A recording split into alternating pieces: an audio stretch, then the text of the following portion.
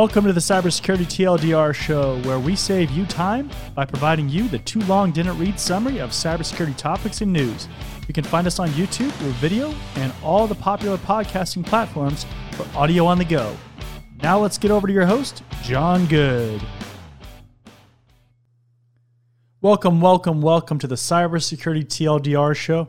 This is going to be the weekly recap for April 24th, 2022 to April 30th, 2022.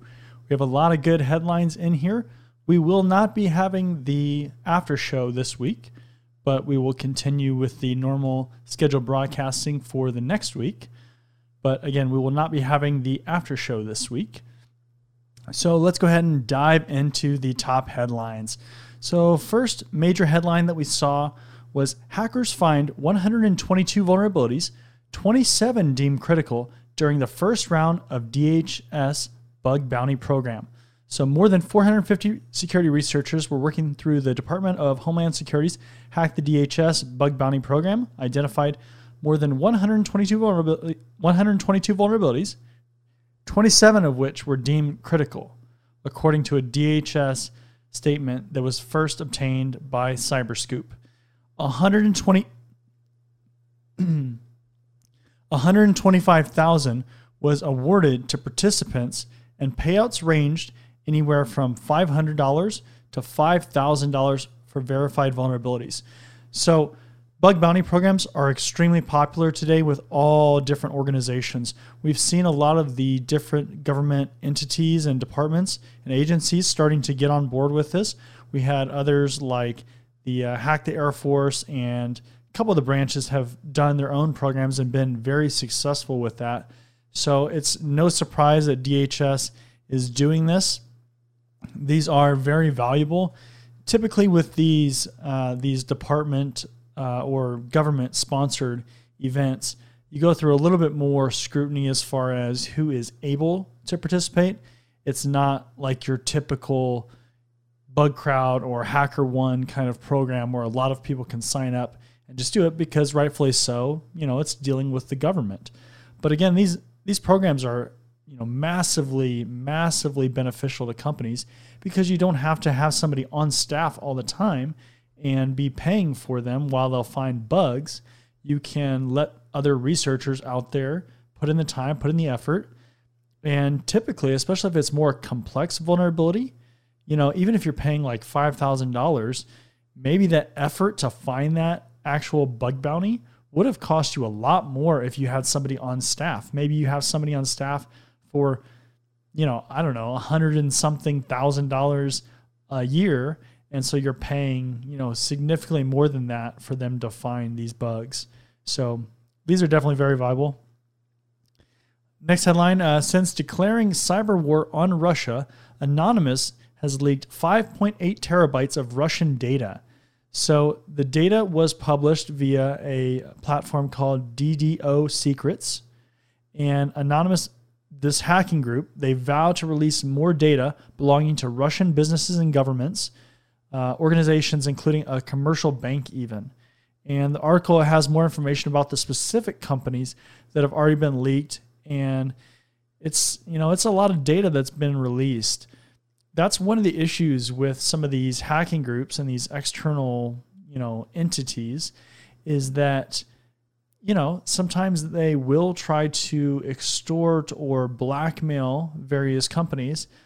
I mean, obviously in this situation, this is very much tied to the Russia-Ukraine conflict and the Russian invasion of Ukraine. And we've seen that in previous weeks in the news episodes. But it's an interesting kind of decision as far as just how do you respond to something like this? What do you do? And especially with so much ransomware out there and those kind of incidents, how do you handle that? Are you going to pay or do whatever they want? Or are you going to, continue as normal and really just kind of accept the consequences and just keep moving? So it's a very interesting topic as far as security is concerned. AWS's Log4j patches blew holes in its own security. So Amazon Web Services has updated its Log4j security patches after it was discovered that the original fixes made customer deployments vulnerable to container escape and privilege escalation. This means that you can actually get access to the underlying system outside of that container. So typically, and if you're not familiar with what containers are, they're basically a bucket or an isolated kind of system where it's meant to be, low resources, and it does rely on the host operating system, but it's meant to be a more secure kind of way of deploying services. And so if you can escape out of that container and actually get access to the underlying operating system, that's very dangerous because that is counterproductive or counter to why you would want to use a container, because you're really trying to protect that host operating system as much as possible.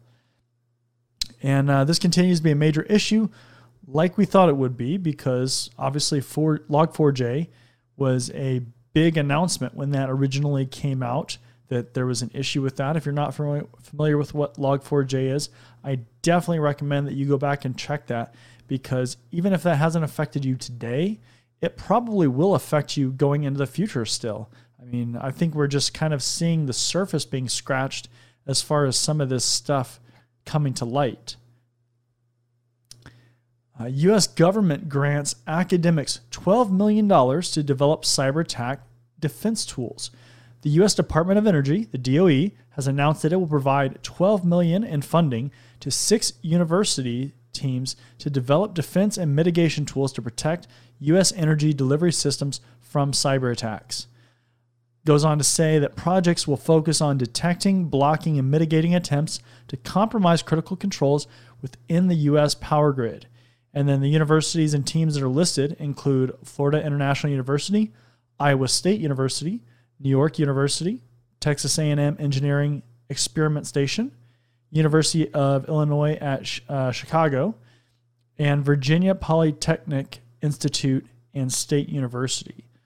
So this is not new, where departments and government entities will grant research funds to universities and work with them to develop tactics or techniques or tools or whatever the case is, because these institutions are research institutions. That's what these professors really specialize in.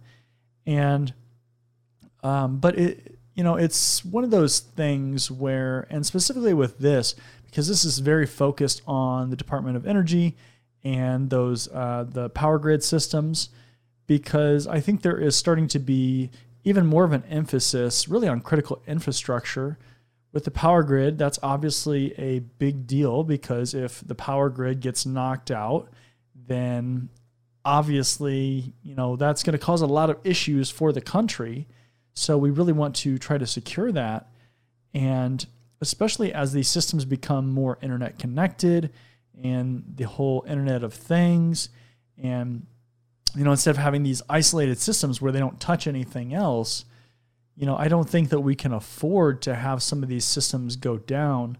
So it's definitely reassuring and great to see that the Department of Energy is investing in trying to develop some of these capabilities, and really, the ability to detect these attacks, to stop them.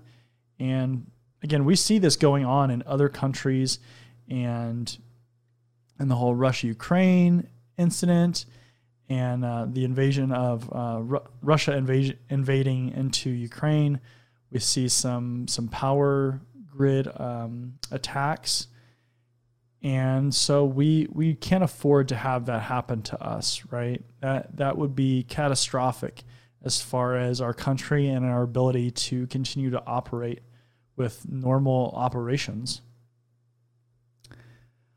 Beanstalk DeFi project robbed of $182 million in flash loan attack. Decentralized finance, or DeFi project Beanstalk, has lost $182 million in a flash loan attack. Basically, flash loan functions in DeFi projects allows users to borrow large amounts of virtual funds for a short period of time. In Beanstalk Farm's case, voting powers were based on the amount of tokens that were held. Now, it says that after the attacker secured a flash loan, therefore, extensive voting rights normally used to accept or decline changes in the protocol's code, an emergency governance mechanism was abused to vote for a malicious proposal and allow themselves to send funds to a wallet that they controlled. After all this, the flash loan was repaid. So this is a really dangerous thing, right? Specifically with Beanstalk and decentralized finance. But whenever you have a situation like that, this is kind of similar actually to like the stock market, I would say, right? Because if you have enough funds or enough shares in a company, then you really can control the rights or the voting privileges, the decisions for that company. And I see this as a very similar kind of thing, but obviously these attackers were able to relatively easily just abuse the system and gain access to all these funds and all these voting rights and kind of get to decide what they want to happen. That's really dangerous. That just shows that there's not good enough mechanisms to control this from happening. There's not good enough checks and balances that are going to prevent this. And, if you're just getting into cybersecurity right now, or if you are interested in this future kind of emerging technology and area of decentralized finance, I would definitely pay very close attention to this, and I would try to learn as much as possible about this and how this could be resolved and the kind of controls and mechanisms that you could potentially put into place. Experts warn of a surge in zero-day flaws observed and exploited in 2021. So Google's Project Zero researchers reported that 58 zero days were discovered in 2021.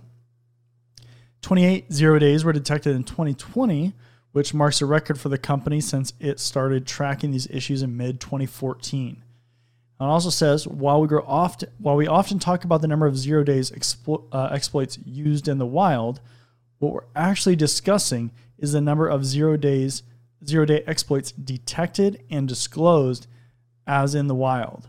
And that leads to the first conclusion. We believe that the large uptick is in the 0 days in 2021 is due to the increased detection and disclosure of these 0 days rather than simply increased usage of zero-day exploits.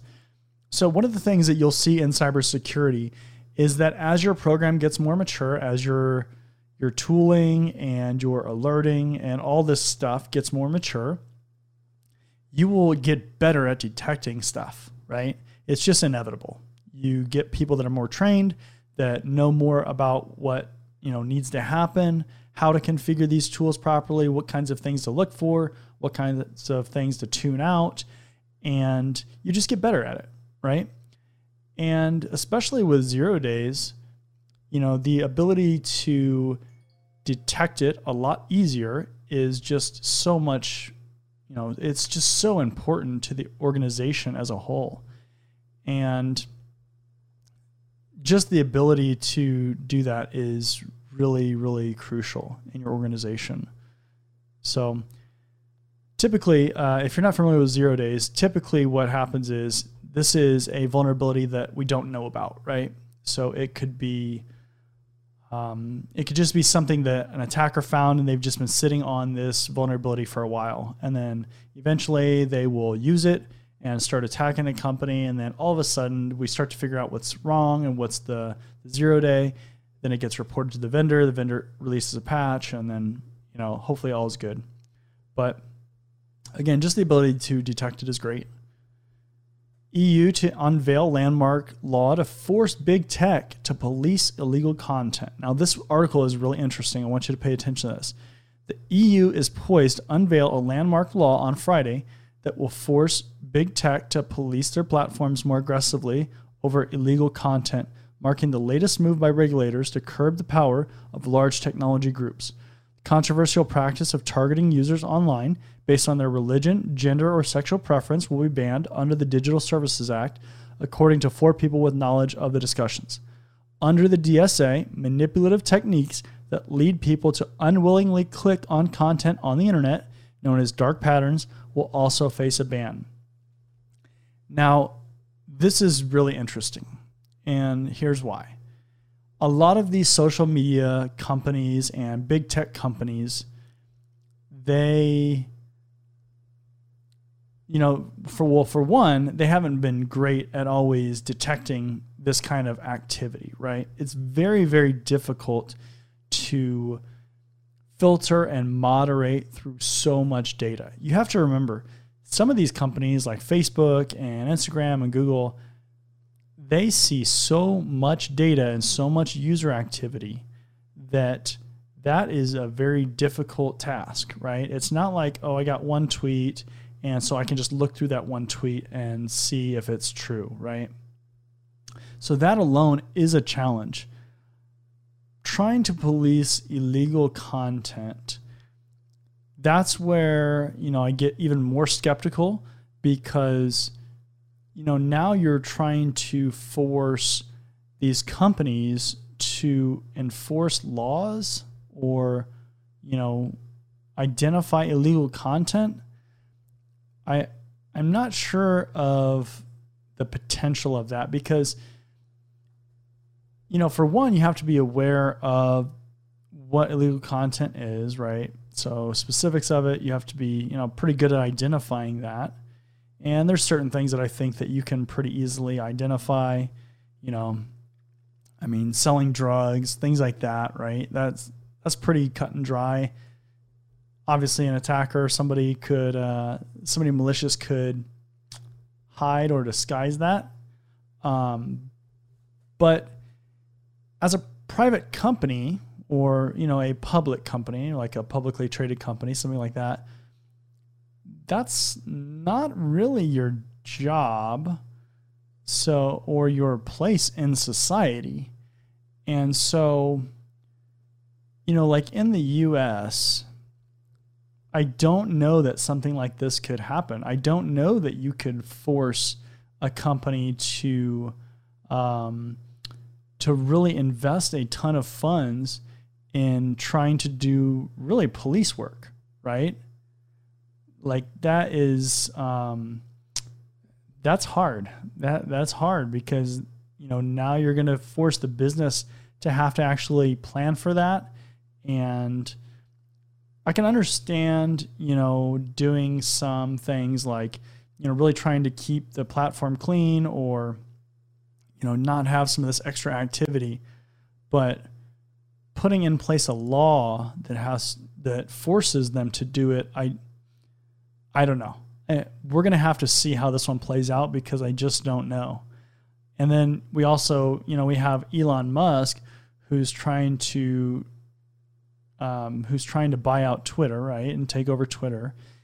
And he is very much an advocate of freedom of speech, and potentially, if he takes over Twitter, right, then, and everything goes through, then, there might be less moderation with something like Twitter.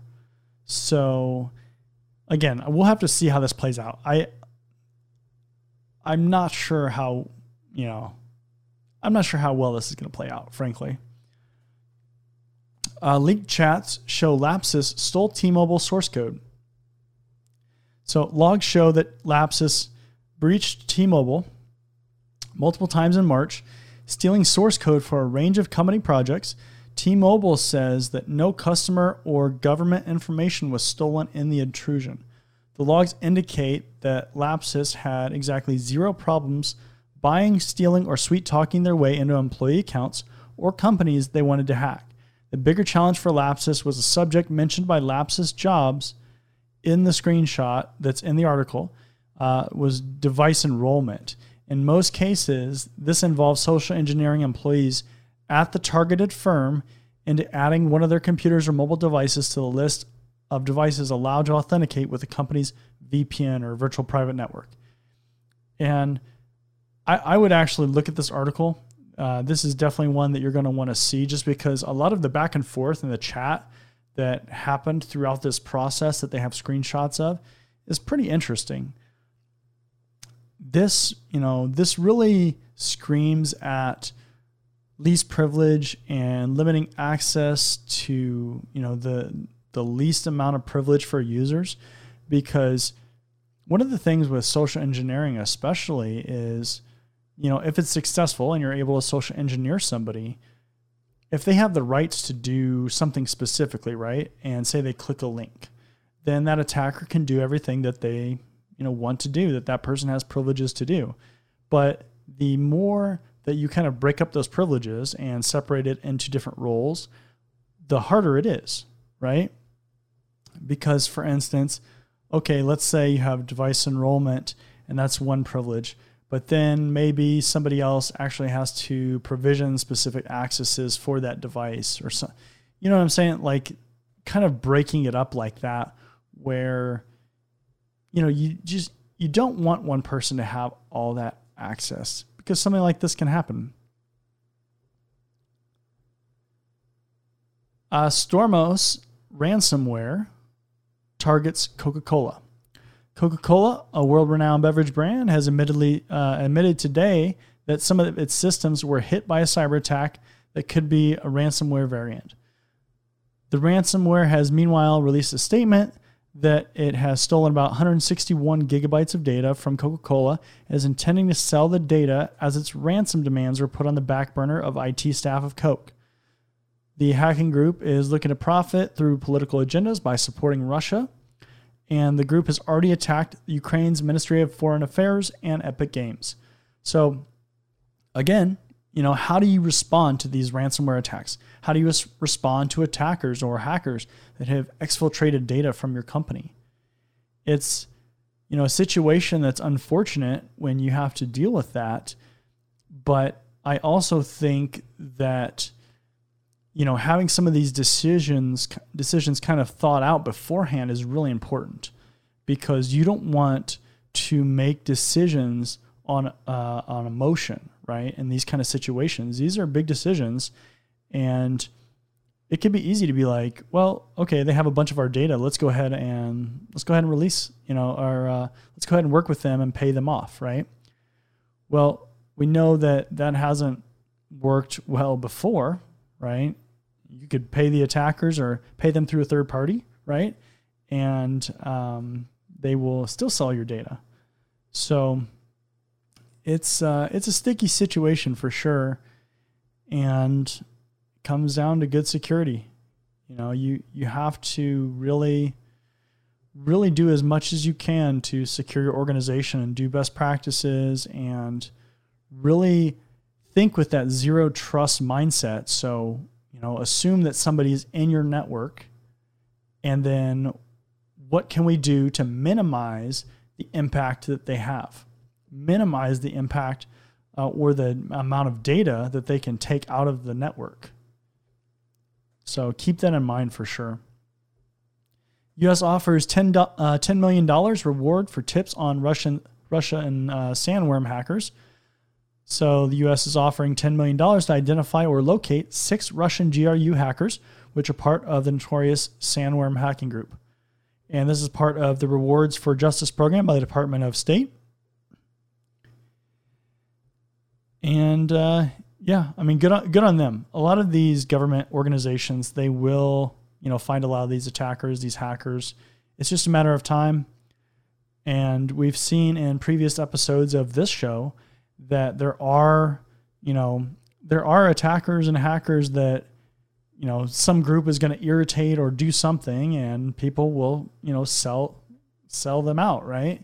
They will report them. They will tell the authorities who they are, right? And this is good on them, and this is kind of like a bug bounty, right? They're offering a reward to find the vulnerability, right? So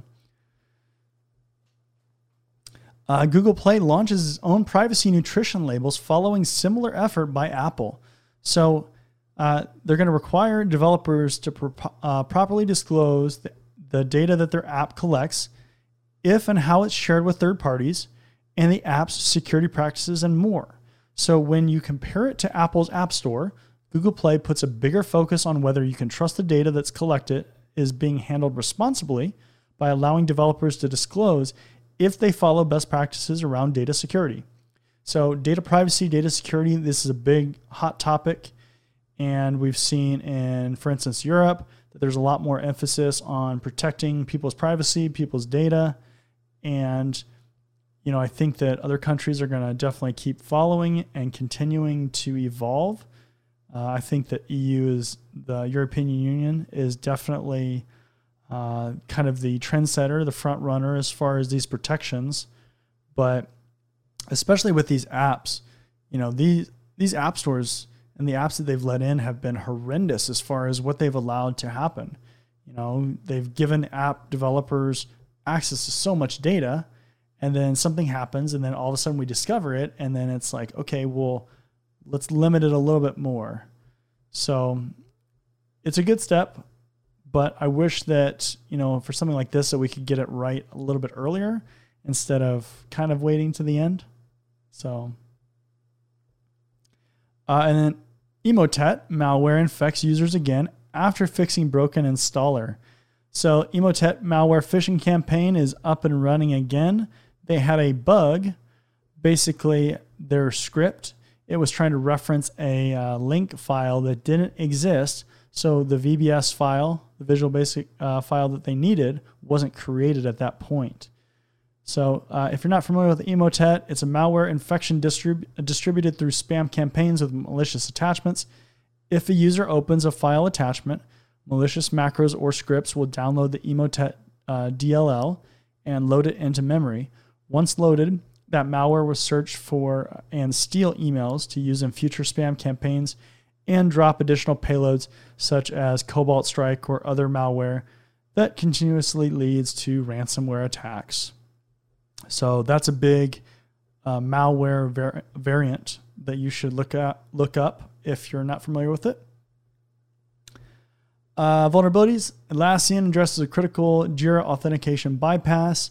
So CVE 2022-0540, dealing with authentication bypass. Definitely check that out. It has a CVSS score of 9.9. Firms push for CVE-like cloud bug system.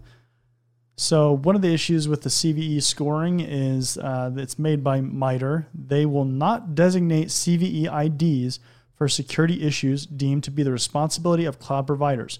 The assumption is that cloud providers own the problem and that assigning CVEs that are not customer controlled or patched by admins fall outside of the CVE system purview. So it'll be interesting to see how this kind of evolves. But, I think that the system is probably going to end up getting updated so that, this can really be included in the system. Cyber attack causes chaos in Costa Rica government systems. The hacker group Conti Gang has claimed responsibility for a ransomware attack on the Costa Rican government that has crippled their computer systems. So the systems that the Costa Rican government had impacted were tax collection to importation and exportation processes through the customs agencies. So other systems followed these. Government systems, you have to be secure. You have to stay up to date. Organizations like the government typically are slow to do a lot of things, so I think that one thing that they really have to do is they have to get better at being up to date and being current. And I think that, a lot of governments are getting better at it, but especially a smaller country, smaller government system like Costa Rica, I think they have struggles, that are a little bit more challenging to solve because they don't have as much manpower, right? It's a smaller country. It's not like the United States or some of these big countries where there's a lot of people, even though we're very short on people that are talented in cybersecurity.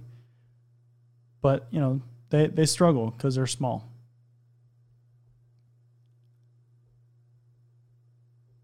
Let's see here. New powerful print stealer malware sells for just $100 per month.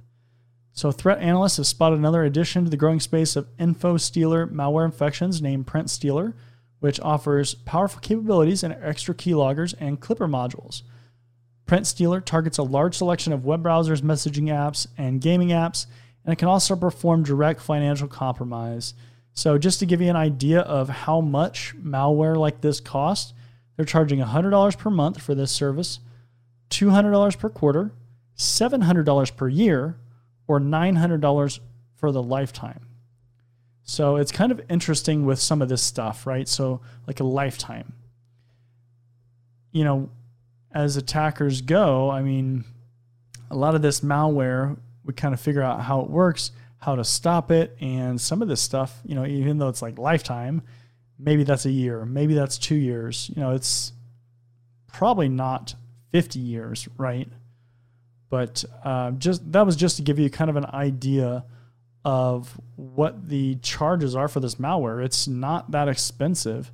And, you know, especially with something like ransomware or malware where you can really take over some funds or blackmail or extort people, you know, that's kind of scary because it's relatively accessible. And data breach disrupts UK Army recruitment. The British Army's online recruitment portal has been offline for more than a month following a data breach.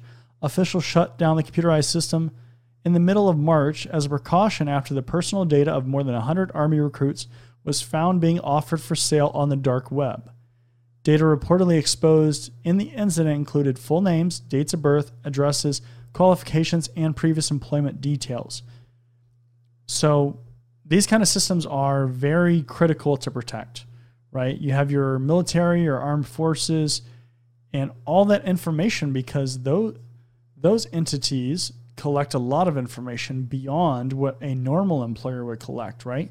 They're going to have the healthcare information. They're going to have a lot of this stuff in one spot or, you know, in one collection of systems. And, you know, those systems really have to be protected. And we've seen other incidents and, you know, examples of where systems like this that collect a ton of information haven't been that well protected or have led to data breaches. And, you know, if you're going to collect that much information, you really need to pay more attention to the security of those systems and make sure that they're protected and, you know, that not everybody has access to all that information. It goes back to zero trust.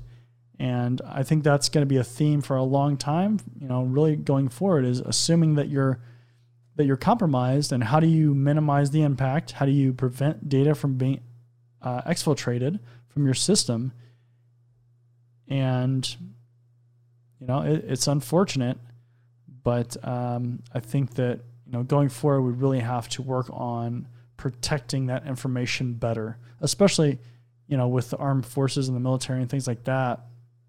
You're just collecting so much information. And not only that, but sometimes these people are targets, right?